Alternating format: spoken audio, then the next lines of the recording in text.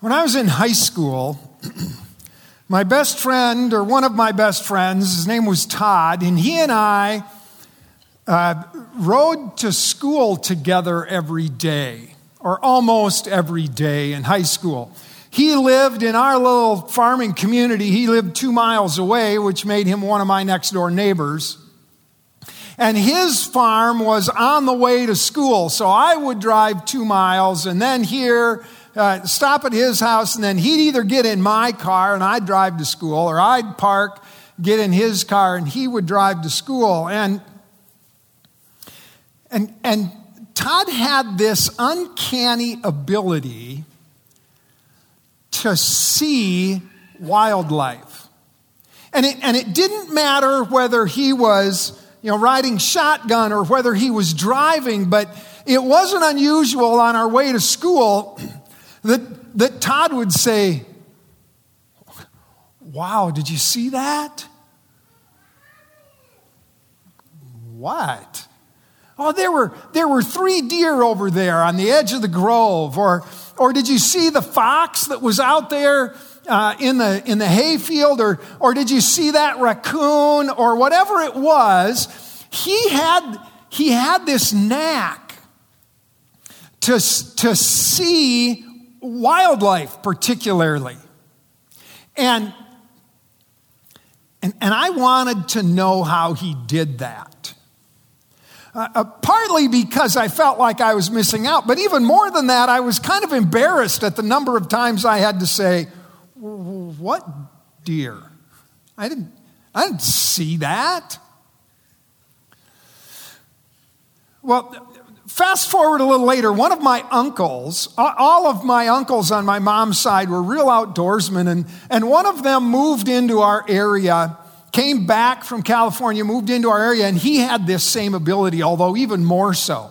My Uncle Don, it's like if there was a deer somewhere in the county, he had this sense like, 3 miles north and a little bit east or something. It was really uncanny. And I said to my uncle, I said, "Don, help me know how to do that." And so he helped me learn how to watch and how to look so that I would see stuff. And as I got older and as I got better at it, I had kids, and sometimes my kids would say, "Dad, how did you see that?" And I remember my friend Todd, and I went, I get how he did that now. It's a matter of knowing how to watch. It's a matter of knowing how to look and knowing what to look for, what captures your attention. Our text this morning, our text is about someone, well, actually it's about 2 people who knew how to look, who knew what they were seeing. The reality is for all of us that we mostly see what we're looking for. We mostly find what we're watching out to find. And in Luke chapter 2, this comes right on the heels of what we know of as the Christmas story. Some of you probably read it or listened to it sometime in the last several days. Luke chapter 2, it tells about Mary and Joseph. It tells about the shepherds. And then after just one verse that talks about Mary and Joseph having Jesus circumcised according to the law, we get this just next door. The very next thing that Luke writes in his gospel. This is from Luke chapter 2, beginning with verse 22.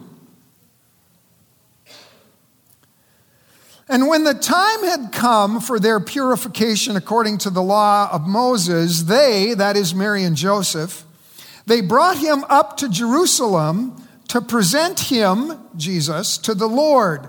As it's written in the law of the Lord, every male who first opens the womb shall be called holy to the Lord, and to offer a sacrifice, according to what is said in the law of the Lord, a pair of a pair of turtle doves or 2 young pigeons. Now there was a man in Jerusalem whose name was Simeon.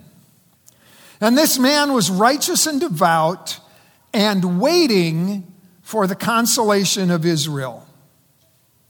And the Holy Spirit was upon him, and it had been revealed to him by the Holy Spirit that he would not see death before he'd seen the Lord's Christ. And he came in the Spirit into the temple, and when the parents brought the child Jesus to do for him according to the custom of the law, he, that is Simeon, took him, Jesus, up in his arms. And he blessed God, and he said, Lord, now you're letting your servant depart in peace according to your word. For my eyes have seen your salvation, that you have prepared in the presence of all people a light for revelation to the Gentiles and the glory to your people Israel. And his father and mother, that's Mary and Joseph, marveled at what was said about him. And Simeon blessed them and said to Mary his mother, Behold, this child's appointed for the fall and rising of many of Israel, and for a sign that's opposed. And a sword will pierce through your own soul also, so that the thoughts from many hearts may be revealed.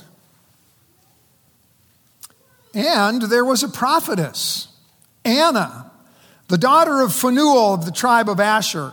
She was advanced in years, having lived with her husband 7 years from when she was a virgin, and then as a widow until she was 84. She did not depart from the temple, worshiping with fasting and prayer night and day. And coming up at that very hour, she began to give thanks to God and to speak of him to all who were waiting for the redemption of Israel. Father, thank you that we don't have to wait for redemption, that it has been accomplished. Help us to see you. We ask in Jesus' name. Amen. So I want to set the scene. Mary and Joseph come to the temple in Jerusalem. And it's important to note that this is the temple, not the synagogue. Oftentimes when I think of the temple, I think of church.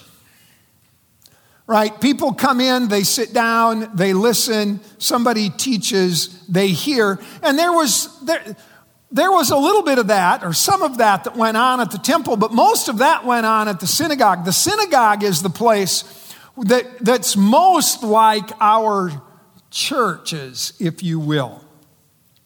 The temple is quite a different place.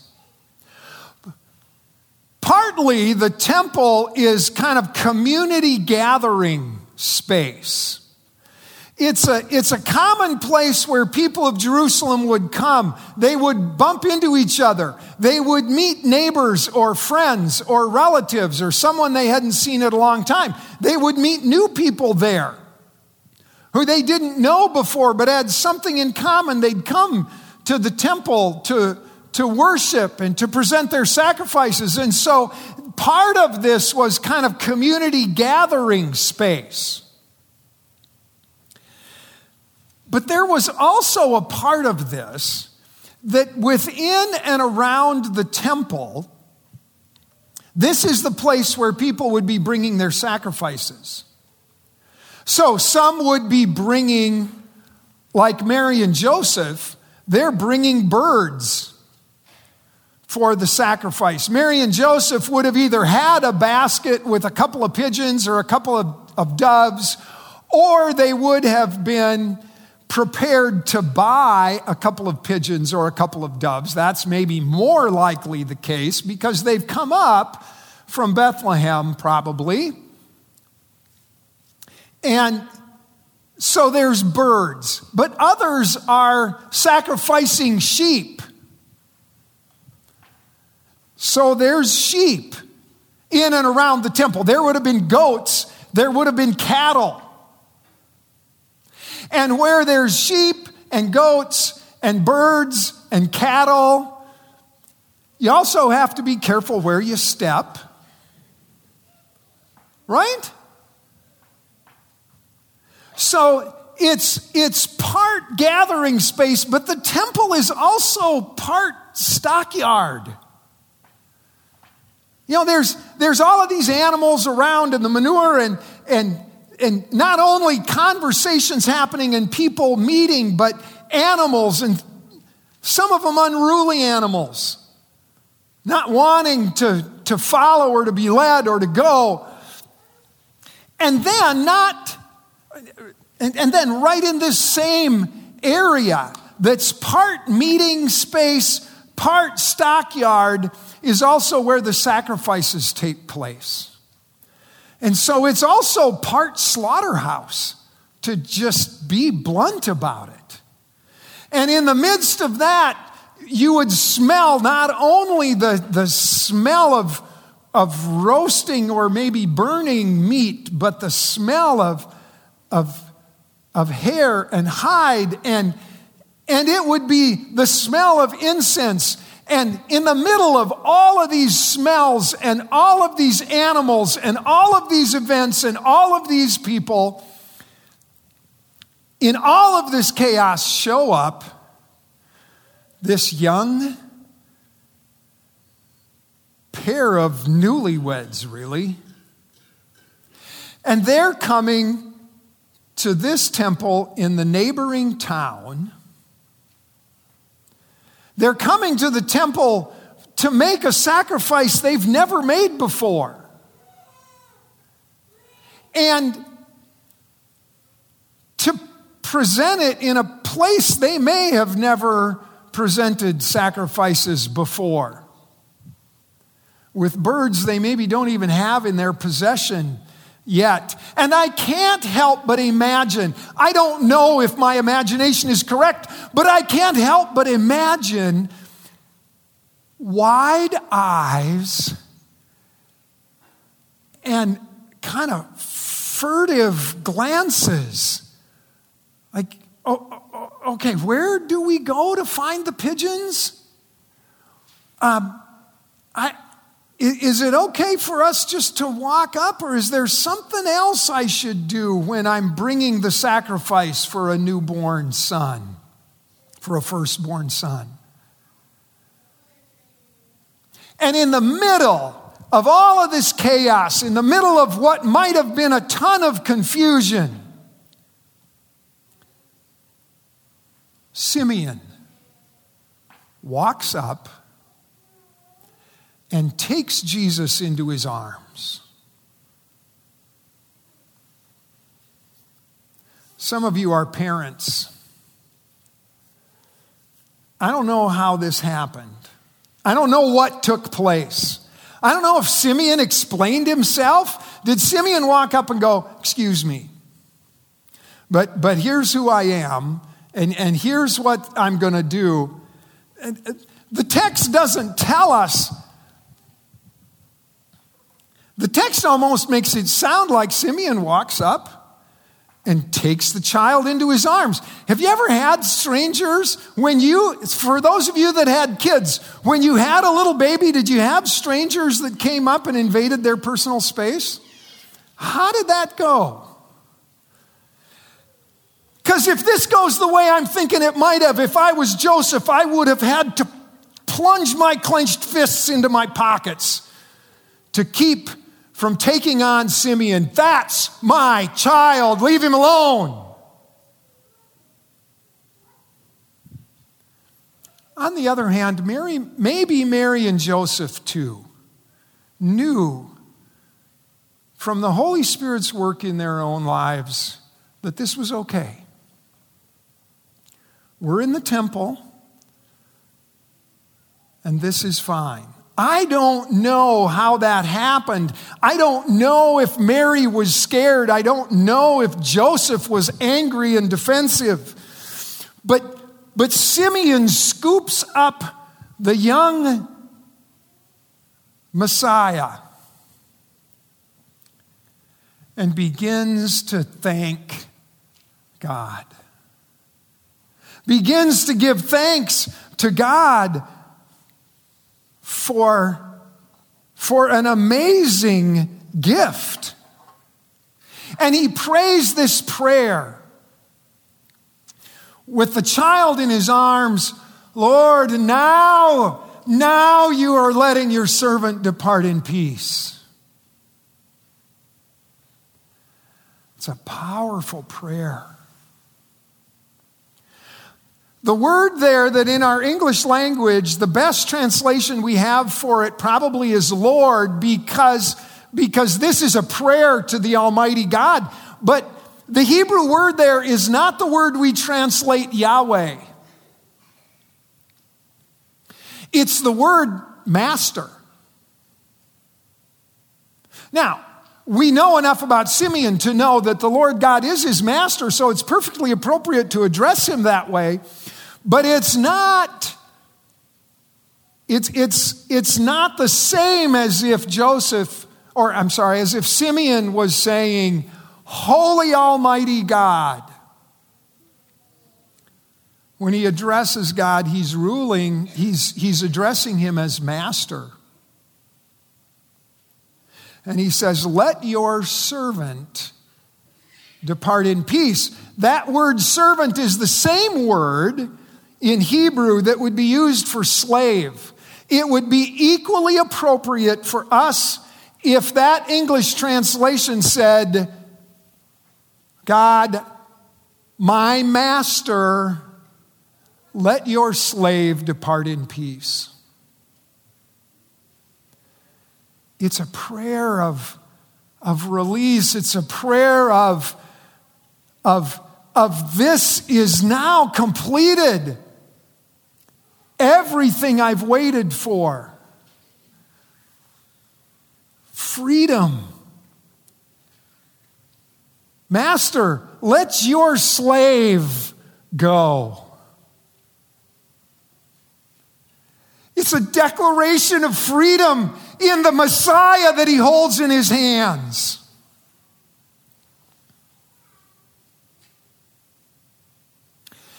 And as soon as he's done praying this prayer, he begins to talk about this child to Mary and Joseph. And then, just like that, he's gone from the story.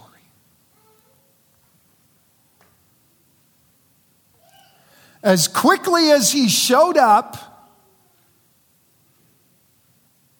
he's gone. And Mary and Joseph are left with these words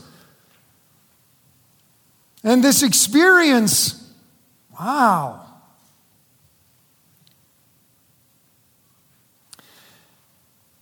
His reaction is mirrored by the next person in the story, Anna, the prophetess. And I don't know how Anna knew who Jesus was. Anna had been in the temple day and night. Anna most likely knew Simeon. Maybe Anna looked at a distance and saw Simeon get really excited and go pick up the child and offer thanksgiving and talk. Maybe Anna saw Simeon and went, oh, I know what he sees. I never see what he sees, but I see it today because he's pointing it out. Or maybe Anna too had heard or sensed the Spirit of God drawing her to this young child. But Anna shows up in the picture, and her reaction, what's her reaction when she first meets Jesus? Her reaction is just like Simeon's. The first reaction is to thank the Lord God for his Messiah. And immediately, she starts talking to people about him. That's That's the common reaction. That's what could be a more appropriate reaction to meeting Jesus than to thank God for him and to talk about him to others.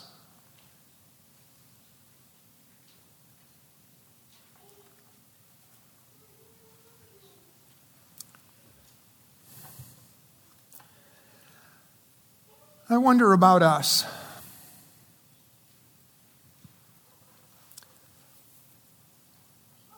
If I may ask you a personal question.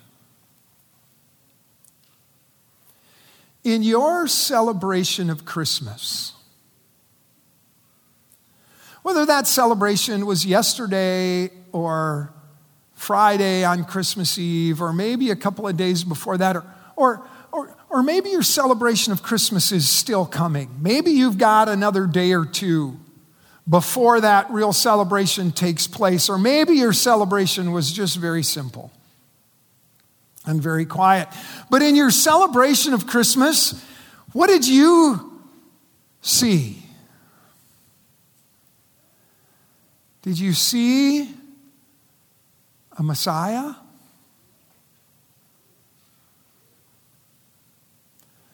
Simeon prayed, "My eyes have seen your salvation, which you have prepared before all men." That too would be appropriate to say, which you have prepared right before our very eyes.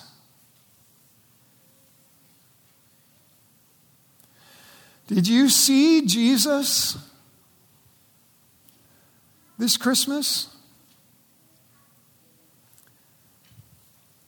Because remember, most of the time, we see what we're looking for.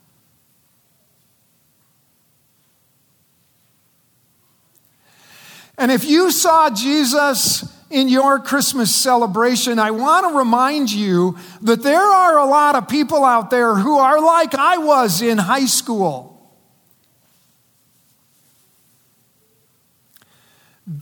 They don't know how to look. There are people who miss Jesus in Christmas. Not because they don't know better, not because they're ridiculous, not because they aren't smart enough or good enough or right enough. They don't know how to look. They don't know what to watch for. They don't see the indications, the indicators. It doesn't grasp their attention.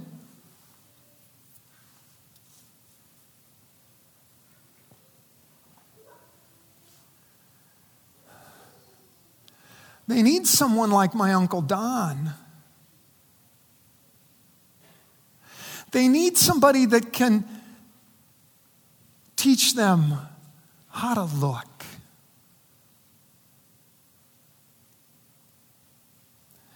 Oh, church, can we be the ones? Can we be the ones to help them know how to watch and how to look and how to see?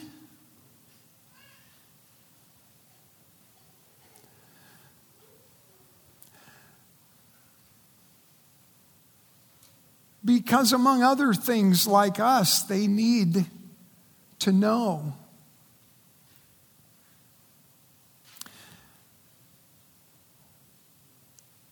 They need to know what to look for. Because if we can show them what we see, then maybe they can see it too.